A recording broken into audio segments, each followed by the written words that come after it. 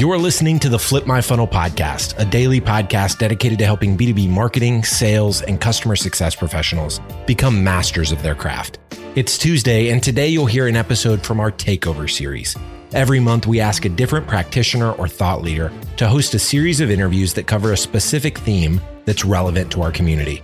And like Sangram always says, without a community, you are simply a commodity. Here we go. Sangram here. Welcome to another fun Takeover series. As most of you know, every Tuesday and Thursday, we have started to find amazing leaders who are doing great podcasts, and we want to partner up because guess what? They have a lot of times great content that you may never hear about. And if you like it, you can go and subscribe to that.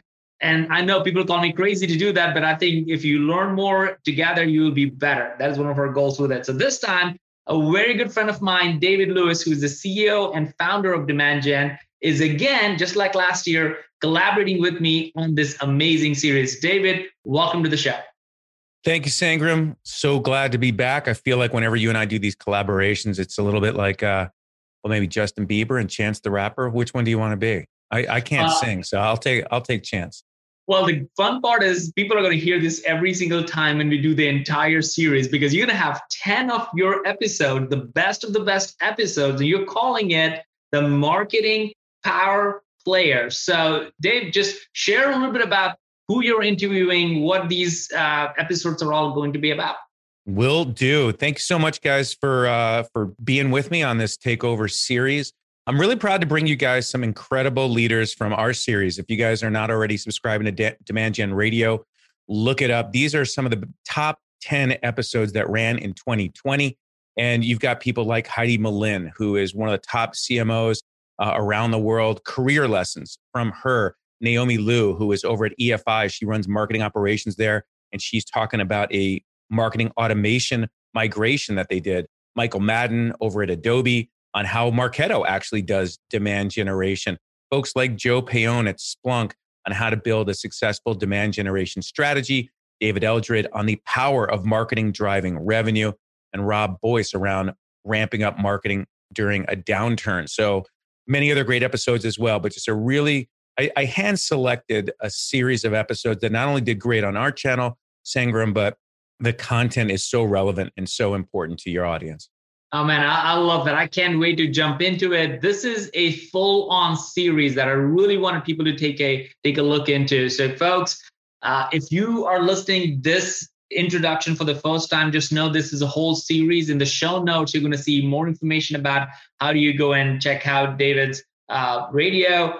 You can also look at all the YouTube series that they have started, which seems to be going really, really well. So all those details will be in the show notes. It will also tell you, is this the first of the series or the 10th of the series? So make sure you check the show notes out and make sure you follow Dave Lewis. Dave, thank you so much for doing this. Thank you, guys. All right. Welcome once again to another episode of Demand Gen Radio. Before I introduce my guest, I want to talk about something very, very important to everyone listening, especially those of you in marketing. It has been the beginning of the year where there's a lot of predictions that always come out. And I wrote an article at the beginning of the year that said 2020 on it. It is not a predictions article. It's an article that actually got my guest and I reconnected today, and we're going to come back to that. But since it is the beginning of the year and I've been having some fun with predictions, I think you guys heard on one of the recent podcasts I predicted the winner of the Super Bowl, and I was correct. But I'm going to make a prediction that's actually, I think, a little bit tougher than that because I pretty much had 50-50 odds. Here's my prediction, and I say this with some level of certainty. The economic state that we are in today, with all the economic growth that we've experienced, just given my age and background, and we'll certainly talk to my guest about it, it cannot continue. It will not continue at this pace forever. I'm not a doomsdayer. I'm not going to say that the market's going to tank or the financial markets are going to have, a big shift, but I just know trends and trends change. And the reason that I mention this is, let me tell you what happens often in marketing, especially in the past, when companies start missing their numbers. What happens is you eventually get a call or a meeting set and you're brought in by the CFO or someone with budget authority, and cuts start happening in an organization. And those cuts way too often happen in marketing. And that's something that I want to talk about with my guest today. But the reason that I bring it up is where it doesn't happen is when marketing is not viewed as a cost center, where marketing is essential to a company's revenue and a company's growth. So just take a moment and ask yourself, is your marketing department directly connected to revenue and growth in your organization? Is your budget vulnerable should something happen in 2020 or in the future? And think about that. And we're going to dive in. So without further ado, today on the program, I have David Eldred. David and I and my company have worked together for many, many years, about 3 years. But it was my post that I mentioned in the beginning of the year that brought David and I back together. And I'd like to read what he wrote. I don't know if you've read the post. If you guys haven't, feel free to drop in and do that. But what David basically said was, I want to jump right to the middle, sir. He said, marketing isn't a cost center. It's a revenue engine of a healthy organization. The tools to reach our goals have evolved, thank goodness, and the complexity has expanded. But I, for one, am very glad. Marketing today has become what I dreamed of back in the 90s, a marriage between technology and marketing that can help all of us serve our customers and members more efficiently than ever before. So like myself, David and I have a strong passion for marketing, for technology, and for people.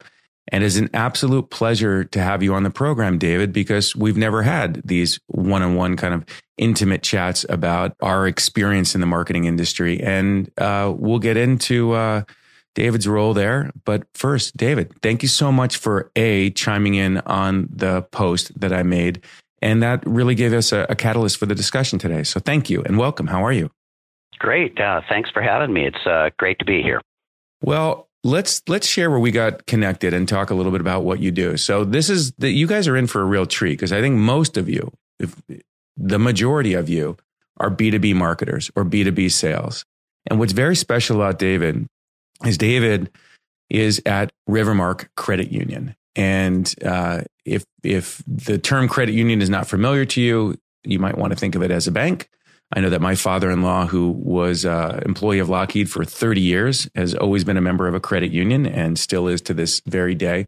But David, why don't you tell us a little bit about credit union and why I'm so excited about the episode today is what we're going to talk about. Not only is marketing being a revenue engine and how we do that, but what's unique about David's business is it's, let's call it B2E, business to everyone, or B2I, business to individual, or even B2C, more common. And so David and the team there are really responsible for bringing clients on board, which are individuals. And he knows better than anyone that closed won does not equal closed done because they have a range of products and services to grow the revenue and grow the relationship they have with their customers. So tell us a little bit about your background and where that passion for marketing and technology has come. And let's dive into what's happening there at Rivermark. Sure. Yeah, absolutely. I suppose you're right. Not everybody knows what a credit union is, and you hit it on the head. Basically, we provide all of the same services that you'd find at the big banks, but oftentimes with that extra level of service and smaller scale, say, that you don't find at the big banks. And so a credit union is similar to a community bank in terms of the scale, right? And oftentimes we're about the same size, serving a local community rather than a national audience. But a credit union is a little different in that we're a not-for-profit kind of financial cooperative. And so what that means is that we, as a credit union, are motivated by serving our members. A member of a credit union is an owner similar to a stockholder, except that we're not motivated. The stockholders are motivated by a return on the equity investment. As a member of the credit union, you are a shareholder in terms of the deposit account that begins your membership. But as a financial cooperative, we're here, the mantra of credit unions is people helping people. It's very similar on the flip side to kind of the old savings and loans, where people kind of pooled their money together to help each other buy houses. And then as they paid their loans back, then that money was freed up for other people to also do the same. Credit unions do the same thing, but in that kind of not-for-profit category, we're kind of looking out for our members' best interests. So in a nutshell, we can serve pretty much everything that the big banks can, but we bring it down to a local level and without that kind of profit motive that the big banks generally bring because of their shareholder focus. Nice. And as I said, and I just want to I'll do a little fact checking. You are responsible, as your role as Director of Marketing and Digital Experience, you guys are responsible for customer acquisition and revenue growth within the install base, right? That's not divided in some way or walled off, correct? Right. I mean, certainly we have our branch operations. We call them our member experience team. Mm-hmm. They're our sales equivalent, front end. But we work very closely with them to acquire leads and new members, existing members, cross sells, of course, to expand that share of wallet. But from, I think, back to your original post, some organizations, marketing is viewed as that cost center, right? It's like we have to spend this money, this kind of a reluctant approach to, we have to do this thing called marketing. But really, the magic happens at the sales side. Well, I think we are very fortunate at Rivermark to be viewed as a revenue engine. We evaluate the market that we serve and look for those opportunities to acquire members at, let's say, a higher than average rate, both driven by maybe market growth, competitor landscape, that sort of thing. We want to grow at a faster clip, right? That's the goal of marketers everywhere. Yep. And we're no different. My team is a little more expansive, maybe than maybe some credit unions, where we own what we call the digital experience. So we own the online banking, the mobile banking space as well. So we're very digital forward.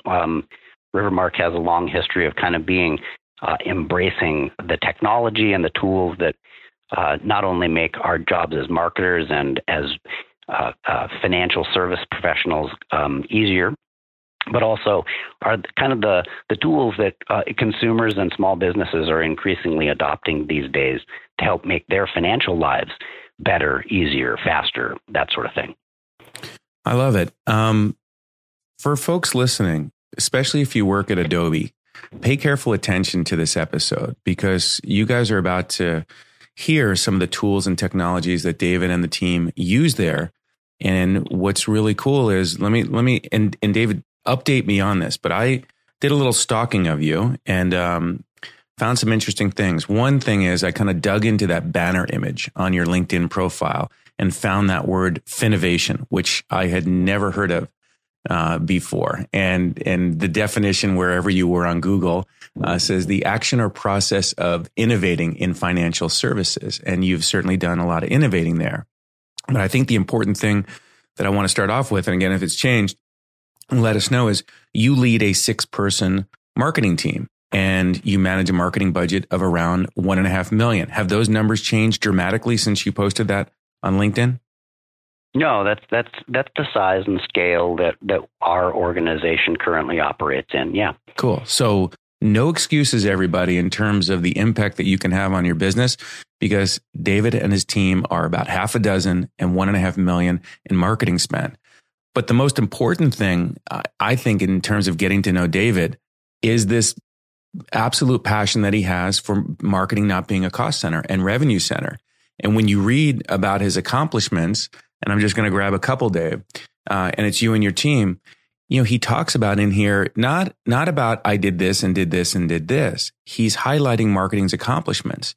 So in one of the programs that they ran, achieved a 7% take rate in first year for a total of $36 million in new loan volume, which is substantial to a bank. And then a return on marketing investment, you ready for this? 2,500%, not 10%, not 50%, 100%, but 2,500%. Another, achieving 18% improvement in cross sales ratio after 18 months by what did you do? You led the evaluation and selection of Marketo as your marketing automation platform and deployed your email automation, website personalization, direct mail. We'll get into that, and call center integration. So David is operating a marketing department with the same powerful tools that many of you have, and doing so in a way that's driving revenue and accountable to driving revenue. So when I said in the beginning of the podcast, like, let's protect the discipline of marketing, let's protect our budgets, let's protect your jobs and roles, and make sure that marketing is not a cost center, it's a revenue center. David lives and breathes this every single day. Let's go back to that time when you and the team brought in Marketo and started bringing marketing automation. What was happening at that time at the credit union? By the way, you're not alone. Like, in the last, I would say 12 months, we've probably done Marketo implementations for at least half a dozen credit unions. And they're just starting their journey. They're way behind where you guys are, but are going down the same path. So what was happening back then, David, that you said, you know what, it's time for us to bring in some innovation and go this route? Well, we had been postponing kind of a typical marketing function, a website redesign, right? Typical front end had gotten a little stale. And one of the things that I wanted to help our team really kind of engage on was this integrating the power of data and all of the things that we know about our members to try to make the website experience a much more dynamic and personal experience for that particular member. Right? You know, traditional bank and credit union financial services marketing, we have done a lot of like seasonality, like, you know, new car buying might be a springtime event. You know, home buying and the home loans that come from that might be typical summertime activity, and fall is great for checking acquisition. And those are traditional kind of seasonal things that we as bank and credit union marketers have just learned over the years. But what we've learned is that all of this data that we as financial service companies, our industry, we know so much about our members and customers. And tapping into that is something that we really wanted to do. And so we started down the path initially of it's a website redesign. Let's make the homepage and other pages of the website be more of a one-to-one experience, right? Mm-hmm. Don't just put a static homepage image and offer up. Let's change that for each person as they come to our website. And one of the early companies we had looked at was a company called BlueConic, who was capable of powering that kind of personalization engine based on the data that we would give them about our members. And at the time, when we kind of explained that to our exec team, they really encouraged us to kind of think big. Like, okay, that's great. Well, if you had a bigger budget, what else could we do? And it was, I guess, we're very fortunate. How often? Yeah. I hate to. I just want to underscore that the question was, if you had a bigger budget, what would you do? Just the opposite of like, hey, your budget's at risk. It's, hey, you guys can drive revenue, and if we gave you more money, what would you do? Let me let you continue. That I just love that. Yeah, well, I mean, I loved it too. I mean, I was fairly new at the organization at the time. I'd come from the commercial side of banking, shall we say. I was the head of marketing and product development at Bank of the Cascades and here in the Pacific Northwest. And, you know, they were a bigger commercial banking organization. In that organization, I really had to kind of fight for the dollars that marketing had at its disposal. So coming to the credit union side and specifically to Rivermark, I think what helped our exec team feel empowered to say that was our chief experience officer at the time was a guy named Seth Schaefer. He had come originally up through our marketing team at Rivermark years before. And so he was in the executive role, and he understood the power of marketing to drive revenue, to drive those leads. And it happens that Seth has now been named to the CEO seat. He's been there over a year now, 18 months. And so we have a very strong belief in our C-suite in the power of marketing and more in the power and the marriage of marketing with technology, that MarTech stack that unlocks some of the data that we know as bank marketers, bank credit union marketers, that we know all this stuff about our members. Let's use it. Let's use that technology to be more efficient and communicate in a more personal way. So they unlocked the budget, and that's when we started to evaluate. Okay, well, which vendors should we bring to the table for this discussion? Mm-hmm. And one of the things that we did was we just turned immediately to the Gartner Magic Quadrant about marketing automation. And at the time, Adobe was, they had their Adobe Marketing Cloud, I believe. BlueConic was one of the ones that I had sourced for the website personalization. Our technology team really wanted us to include Sitecore, which was also on the Gartner Magic Quadrant. And we needed a third one, actually a fourth one. And that's where we stumbled, quite frankly, on Marketo. Wow. And, going into that process, I was almost certain that we were going to end up with Adobe Marketing Cloud. And, at the time, they were separate companies. Mm-hmm. When we looked at Marketo, we made some phone calls around and talked to some people, and they said, well, Marketo is a B2B, that's their core is as a B2B platform. Interesting.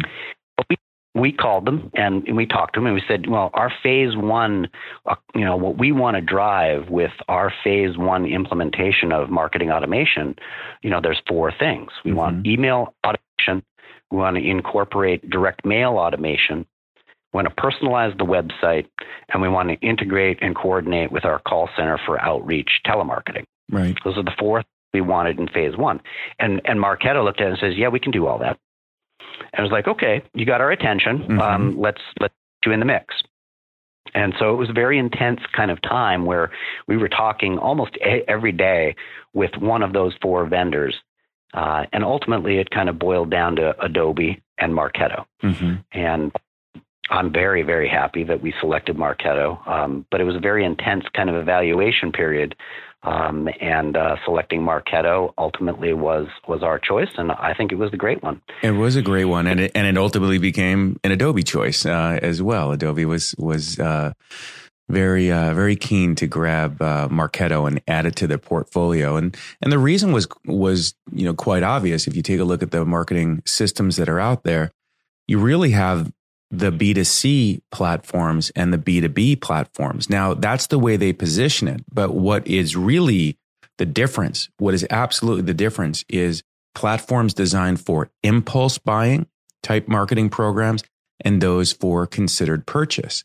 And so even though, Marketo is, quote, a B2B platform, like I've seen plenty of Adobe slides that say Adobe Campaign, their other platform, is their B2C platform, and Marketo is their B2B platform. The real differences really have to do with how the buyer buys. And your buyer is making a considered purchase. It's not an impulse buy. And you're also not marketing to, tens of millions of people where it's Monday's President's Day. So we're just in advance of the Valentine's weekend when David and I are sitting down.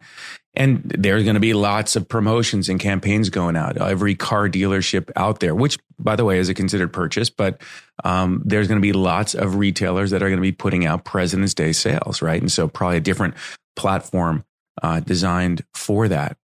And the decision you made, David, let's continue on that journey. I don't know what led you guys to Demand Gen. You might know that, but of course we got an outreach and said you were getting Marketo, and we became your partner to implement that and stand it up for you. And that's 3 years ago. Do you remember how that connection was made? Because I don't.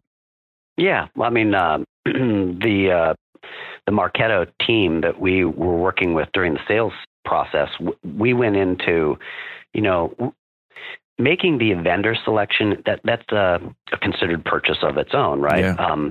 But we wanted it to be more holistic, right? We went into that decision with, okay, we're going to buy this platform, but we need to know what the total cost of ownership is going to be, right? And so we thought about, okay, we're going to make the investment in Marketo. We also need to get up to speed on that platform very, very quickly, right? We didn't want it to be a repeat of kind of like back in the 90s when I helped bring on board a new technology at the time was an MCIF system, Marketing Customer Information Files, a relational database basically built for marketers in financial institutions to better target, analyze, segment, and sell to their customers, their members. Back then, MCIFs were a great tool, but they oftentimes were underutilized because they're very complex, right? It's a lot of data, paralysis by analysis, and standing these things up, making it a driver of marketing. You need to bring it down to some very specific use cases, some very specific deliverables, and be able to deliver on that. We didn't want that to happen when we made the investment in the marketing automation platform. We knew we would need help. So we had to budget for a consultancy to help us get that stood up and then get up to speed quickly with our internal team to kind of take the reins from the consultants and do as much as we could ourselves. So that's where we asked, like, who should we talk to? And Demand Gen was one of the names that was floated. You guys have some roots here within the Pacific Northwest. We thought that was nice. And we did a couple of reach outs, and you guys said the right things, and the relationship kind of grew from there. Nice. You know, I'm thinking back now, it may have been Josh on the Marketo team that made the introduction. I'm not sure, but I'm forever grateful that they connected us, and I know the team has really enjoyed working with you guys. You mentioned direct mail. So when you deployed Marketo, you also looked at the LaunchPoint tool set and said, what else can we integrate for the kind of marketing that we need to do? And you selected PFL, who is a partner of ours, and for your direct mail. And I remember the party in the box. So in I think that was 2017, Demand Gen, our marketing team, we had a phenomenal speaker, David. Here's the background to the party in the box. We had a phenomenal speaker come. It was 2016 when this kicked off. Stan Phelps, and I should have Stan on the podcast.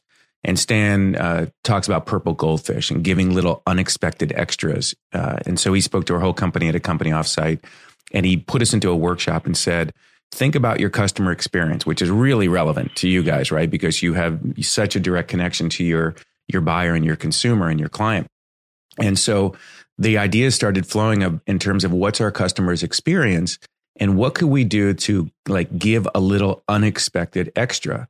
And that's where the idea of the party in the box came from. By the way, David, I was in a group, and my idea was that when we send invoices to our clients, we should include a recipe from one of the top chefs in the world on the bottom of the invoice, so that, you know, when you get an actual invoice, you actually look forward to it and getting it. That was shot down by my finance manager, who said, I think that's the stupidest idea you've ever come up with. So I don't know if it was, but it was my clever idea to give a little unexpected extra.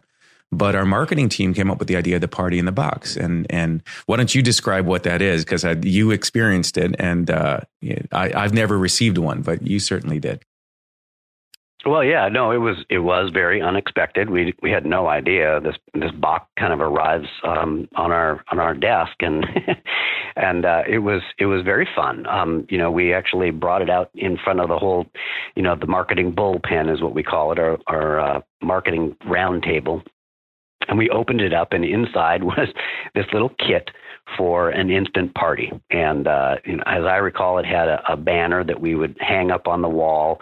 There were these kind of fun little photo booth style signs on sticks, and little kind of like the trinkets that you'd put on or put in front of your face as part of a photo booth session. And we all took turns kind of like posing underneath the banner, and then we got the group together, and I think we even brought out a little bottle of champagne that we had been reserving for something, and had a little Insta party where we celebrated really what was the culmination of, as I alluded to before, a very intense period of time, effort for the marketing team. You know, it was evaluating 4 different vendors, each of which had very unique qualities and capabilities, trying to match that up with use cases and make what would be an investment and commitment that would span, you know, what we envisioned at least a 5-year commitment. Mm-hmm. It was fun for the marketing team to kind of participate in that, because, you know, oftentimes marketing is one of those back office activities that if we do our jobs really well, I kind of like the idea that people don't even notice, like, oh, I wasn't marketed to. It was this, I just did this. It was natural. And so for the marketing team to have something that recognized their contribution to this thing, this engine that was going to power so much of our effort in the coming years, was a fun experience for everybody. Great team building. It was a clever idea. What made it fun is we got to, practice what we preach, right? So we built the campaign, we partnered with PFL, and all those elements got printed, I believe, on demand. I believe it wasn't that they made like a whole bunch of the party in the boxes, that we'd set it up so that your client engagement manager, when the project was closed out, a certain type of project would trigger a workflow that now this key contact at the account should receive party in a box. It would alert your client engagement manager, and I think they would indicate how many people should be celebrating or something like that. And then it would go through the workflows in Marketo, send out the triggers to PFL. The product would get assembled and picked, packed, and shipped and arrive to you. And it was very, very cool. And we did it for quite some time. And like you, we got some really positive feedback on it. So all of us are always trying to up our marketing game. And the whole reason we did it, David, like I remember the presentation at the offsite, and what marketing shared is marketing doesn't get recognized too often for the efforts and the contributions that they make to a company. And sales, rings the bell every time a deal is closed, either literally or metaphorically. Sales goes to club. Sales gets recognized with a lot of accolades for their contribution to the business. And so we thought the party in a box was a nice way for marketing to say, hey, look at us for a moment. We just did something really impactful to the business. And you only got a party in the box if you were doing something significant, and certainly a stand-up of Marketo and integrating it with your guys' custom CRM, and the work that you were doing there was great. Let's talk about the journey since then. You guys have had a lot of great success walking down that, sharing some of David's results with his team. By the way, I don't know if you've ever submitted for a Fearless 50 or one of the Adobe Awards, but we should get you if you haven't. You said we achieved a 36% reduction in single service households, which a 36 reduction we'll talk about is a good thing. Single service meaning that expansion. And this is what's going to make everybody jealous. And I think you can highlight this in the Refer a Friend acquisition program that you did. You achieved open rates of 70%. And click-through rates of 35 to 40%, and conversion rates as high as 50% on the click-through rate. Now, normally I would not celebrate, publicly like tactical marketing metrics about click-through rates and open rates, but because those are so off the charts, amazing, and typically if you get those kind of results and you're targeting the right person, then you're going to have, that flow down to revenue, no doubt. And like your Refer a Friend acquisition program, you guys over 2 years almost brought in 10,000 new accounts, 15 million in balance increases, and a return on marketing investment. This time, not 2,500, Dave. You really slacked on this one. Only a 500% on it. So how are you getting? Do you think what's the magic that you guys are having this kind of an impact? And your audiences are engaging with you so much. What's the recipe there? Well, I think what marketing automation really kind of unlocked for us, really opened our eyes to, was how when we tap into this data that we know about our members, and really that data being powered by the marketing automation capabilities that, for instance, Marketo brings to the table, we are not selling to people. We're providing them information about something that they're already interested in. As I think you said in the opening segment remarks, people don't generally wake up in the morning and say, today I'm going to go open a checking account. It's not that kind of a product or service. Generally, people think about financial services as a way to get what they really want. Maybe they're buying a home. Maybe they need to buy a car, or they're mad at their current provider and they're looking for a better alternative. So what we've found is that with Marketo, by being able to tap into what people are actually doing with behavior that they're currently engaged in, Marketo allows us to automatically follow up with them with more information about that particular product or service.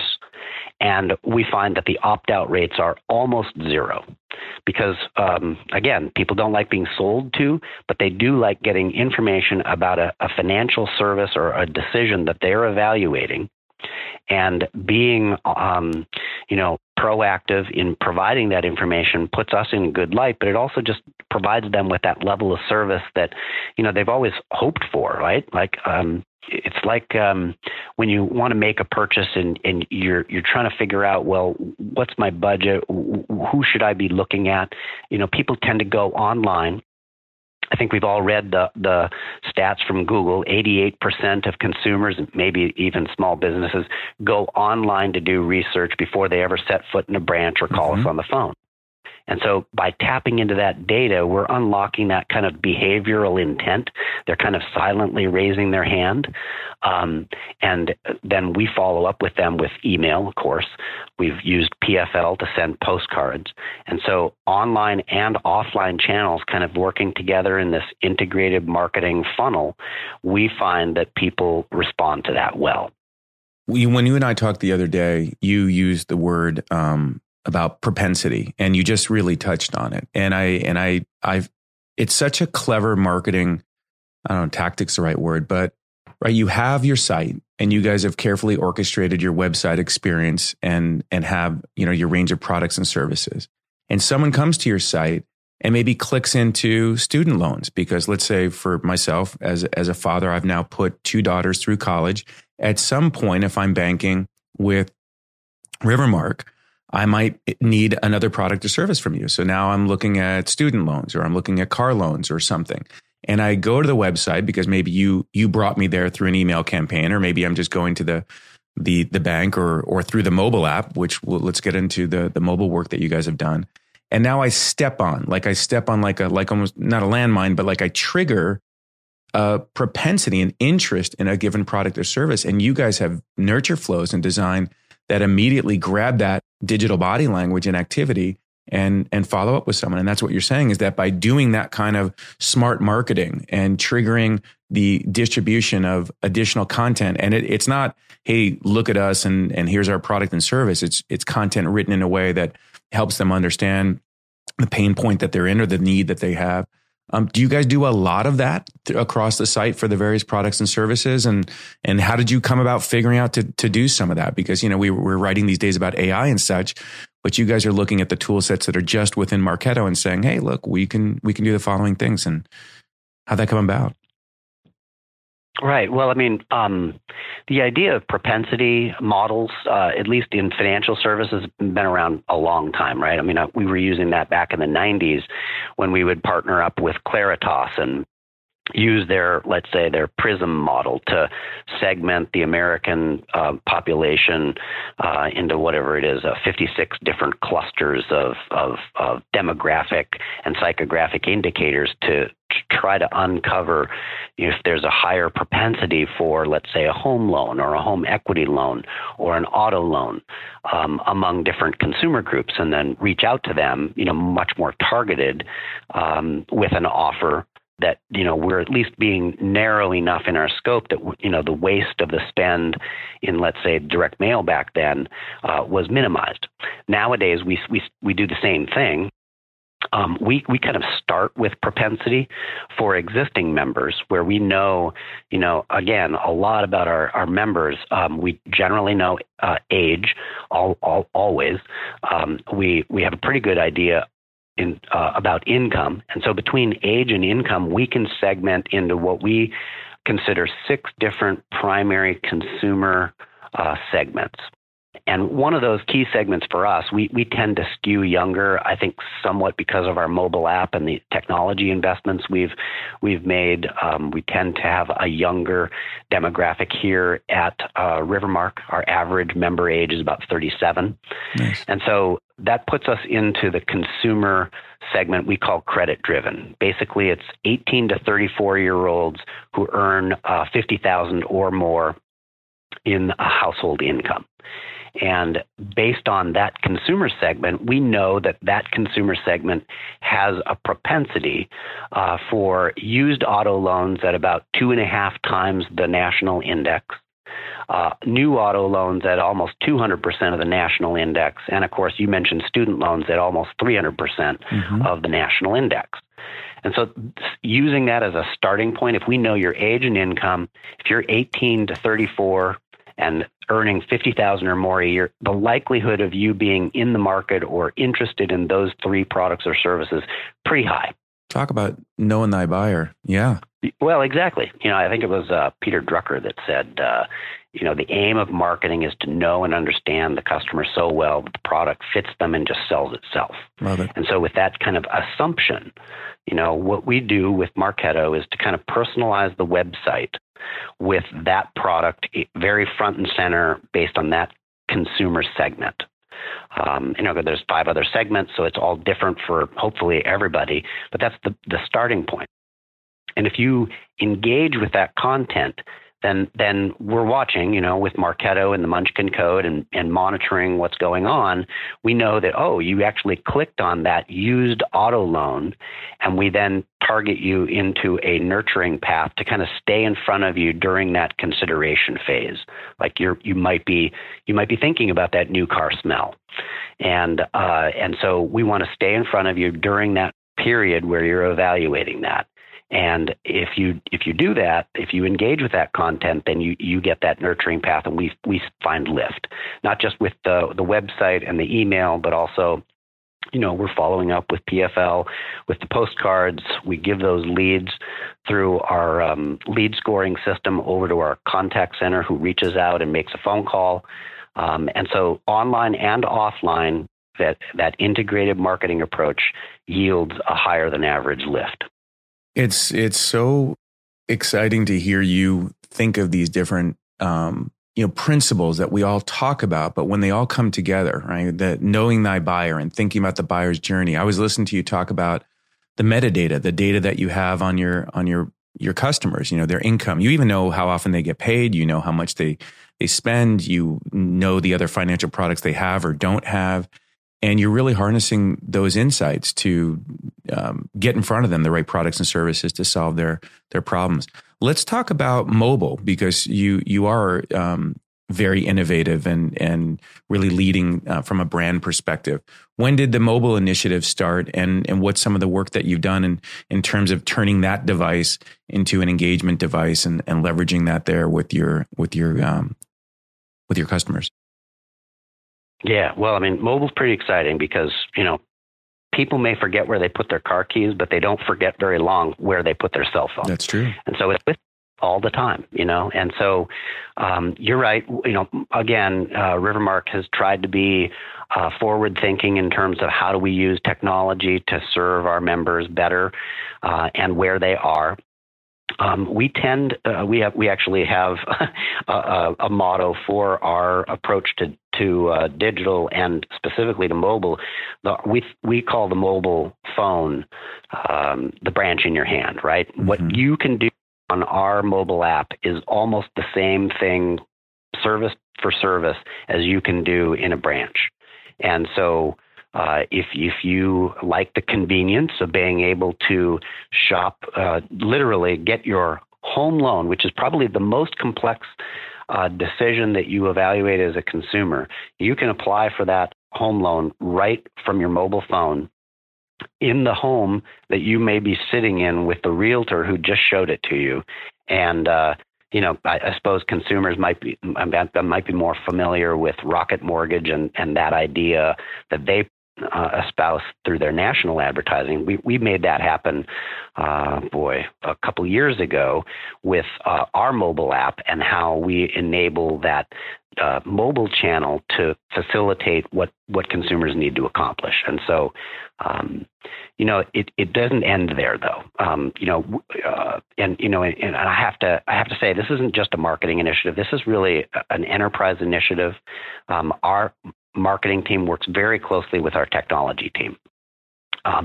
3-4 years ago, Rivermark had, 4 in-house developers who would help us create code for our mobile app in what we call our create your own.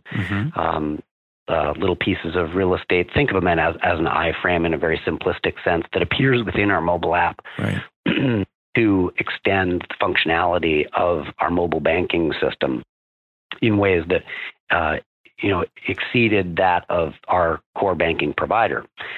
So it became a more robust experience. But we also are using, the mobile device and the mobile marketing technology to really kind of reach out into the market and again, uncover those kind of behaviors that lead to us knowing what the intent of that consumer might be. So an example of that is on the mobile side, we've got geofencing, polygonal targeting. So when that phone enters one of our branches, we can target that. When that phone that we now know is one of our members enters a competitor branch, we know it. Wow. We've used it target, let's say your phone enters a Home Depot or a Lowe's. Well, there's probably a pretty good chance that you're thinking about some kind of home improvement project, or maybe it's a purchase of, some higher end appliances or a kitchen remodel. So we've used that data to target, our members for, home equity loan, home equity line of credit to help them facilitate the build out of their remodel. So those are cues that, don't necessarily derive from our website, but it's based on using the technology and the tools available to uncover intent and an opportunity to help somebody accomplish what they need in their personal life with financial service that we can then provide. With a 6-person, $1.5 million marketing team that works closely with the tech group, you can see. I can hear, David, how much you guys probably storyboard out the life of your customer and what they do and where they go, and think about how you can engage with them. Love that Adobe rebranded the Marketo platform as Marketo Engage, because it really just so well positions what the platform is designed to do. Let's talk about lead scoring, because you guys are doing multi-model lead scoring and worked on that initiative with my team. Talk about that process and how lead scoring is being used there within not only the system, but in terms of helping the sales team. Right. Yeah, no, we knew, you're right. It was Josh Frickel at Marketo at the time who was the one who said, hey, you guys should make use of our lead scoring. And when we started down that path, we went with the kind of the out of the box recommendation was let's stand up the engagement model. So we know how engaged somebody is with our content, both email as well as the website. But what we found very early in that process was that the engagement model didn't give us enough specificity, right? We knew that they were coming to our website, but we didn't know, well, what were they looking at? We've got 11 different lines of business, 9 of which are very actionable. And so we pivoted, definitely with the help of your team, to stand up what was the multi-model lead scoring system that we're still using today. And so we track 9 different primary lines of business by monitoring key pages of our website and the content that we push out via email for engagement triggers. Again, that idea that people don't wake up in the morning and say, I'm going to open a checking account. But by golly, if they go drill down on our website to our checking product page, it could be that they are evaluating, whether our checking account could meet their need, or an auto loan or a home loan. So we're watching for those things, and that data flows into the lead scoring model. And we've experimented, a few times. When we first went down that path, we started, thinking, well, if somebody is really engaging on that, like their lead score is high on home loans, then we should reach out to them. And what we found was that was the wrong trigger. We were waiting too long, and so we pivoted. Your team helped us remap that to where we were hitting them literally when they first hit that page. Mm-hmm. So the first time that they land on our credit card page, their lead score increments to 5 on our numeric scale, and that is a trigger for us to immediately send that lead over to our outbound team, who reaches out and says, "Hey, we'd like to make you aware we've got a special on our credit cards now, our cashback card. You can earn 2% cash back," and they have enjoyed receiving those leads because it's a person in motion, right? Very early in that evaluation process. And so the outbound team loves receiving those leads. We give them to them every day through a subscription that Marketo facilitates. It comes to us by email, and we send those leads over to the outbound team. So the phone call happens, the email goes out, and then they get a postcard 3 days later in the mail in case they haven't yet acted on it. And the integration of those 3 channels leads to a significant lift in take rate for, at this point, 9 different product lines that we're monitoring through the multi-model lead scoring system. It is so nice to hear you using the different powerful parts of the application and applying it for your business type. You guys are always on the quest for continuous improvement. And what's interesting is that you're now running this experiment where you've set up some control groups and say, what would happen if we didn't do some of the things that we do to control groups? Can you talk about that? Because I think it's been going on for a little bit and maybe starting to see some of the impact. Right. Well, I mean, we're in our 3rd year with Marketo, but it's only been recently that we stood up the control group, right? I mean, it was one of those things where, a typical debate between marketing and our finance team, right, is like, well, that person would have opened the account anyway, right? The marketing investment we made, did we really need to make that investment, or would they have done it anyway? And so we wanted to really be able to prove out, well, what is the lift that the marketing automation is contributing above and beyond that which, our natural branch network and our sales team, they're looking for opportunities to deepen relationships all the time as well. And so 3 months ago, we stood up our control group system and said, particularly when somebody switches to us as a new member, there's a typical kind of honeymoon period where, for whatever reason, they came to us, maybe they're mad at their previous institution, or they moved to the area and they want a local provider. They open their membership with us, maybe they open their checking account. There's a honeymoon where we have an opportunity to kind of capitalize on that momentum. And so we want to facilitate that with what we do with Marketo. We have an onboarding program when a new account is opened, as well as a new membership. We put them through a multi-stage kind of process in that journey of mapping them over to us. And to maximize that, we wanted to measure what is the marketing automation system contributing. And so it's very early. I think, the thing about financial services and the possibility of really capturing the full share of wallet that each consumer, each small business brings to us is something that plays out, quite frankly, over a course of a year.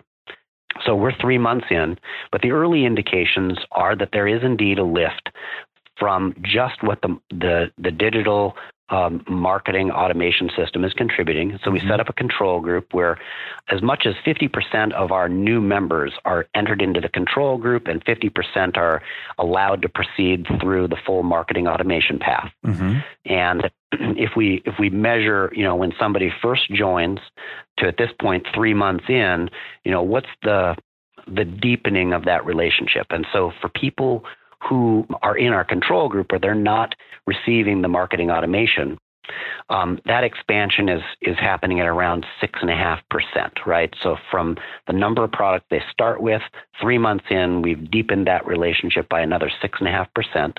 This is just on those products that might carry a balance, right? We're not counting things like your debit card or do you use online banking and mobile banking. This is just the products, something that can have a balance. So about 6.5% in the control group. Those people who are participating in the marketing automation system are exceeding about 9.5% lift in deepening of that relationship. So it's about a 3+% at this stage of faster deepening, which, in terms of a lift, that's almost a 40% improvement in the speed by which we're deepening that relationship. And the number of products and services, we measure those in a basis point at a time in terms of the cross-sell ratio. So 1 basis point, 0.01% improvement is a big deal for us. Yeah. When you talk about that across an entire portfolio of, for us, about 116,000 members, individuals. And so for those who are in the control group, we're looking at just under 2.2%, 2 products per individual. And for those who are in the nurturing path, we're approaching 2.3%. So it's fairly small numbers, but in terms of a portfolio, that plays out as very meaningful. Yeah. So we're hopeful that as we get deeper into this process, again, over the course of this first year of measuring the control group effect and then fully nurtured marketing automation paths, we'll have consumers and small businesses that will have gone through our onboarding, our reboarding, our anniversaries, and the nurturing paths that are derived from what they do, the behavioral triggers that we try to maximize. Love it. I love what you guys are doing. It is really refreshing to hear someone taking a platform like Marketo and other tools, integrating it all together, and so laser focused on driving revenue and driving growth and driving customer experience. You guys are hitting all the marks. No pun intended at Rivermark. David, am I going to see you? Hopefully I'm going to see you at Adobe Summit, which is coming up. I'd love to get some of the other credit unions together that I know that you are networked with, like we talked about, and pull us all together and share some stories. It would be nice. We'll see if we can make that happen. If you had to wrap up this episode with a lesson or two learned, someone who's about to embark on the journey that you've been on, big question, but do you have something there that you would say, here's my advice, and so they hopefully land in a place where you guys are? Yeah, no, I mean, I think there's a couple things to leap out. First, when you're considering the investment into a marketing automation platform, kind of bring it down to some use cases. In our case, we tried to come up with what is our phase 1 deliverable that we expect to achieve or implement as a result of the marketing automation systems. If you go into it knowing what you want to accomplish, you kind of avoid that paralysis by analysis thing. I think that's a big opportunity. And I tell you, I speak with credit unions and banks all over the country who call and, they see my LinkedIn posts. I try to write on LinkedIn often about our experience. And what I've found is that not everybody, while an increasing number of banks and credit unions are making that commitment to digital transformation and the enablement that comes from marketing automation systems, many are not fully utilizing the system and the capabilities that the marketing automation platforms bring to the fore.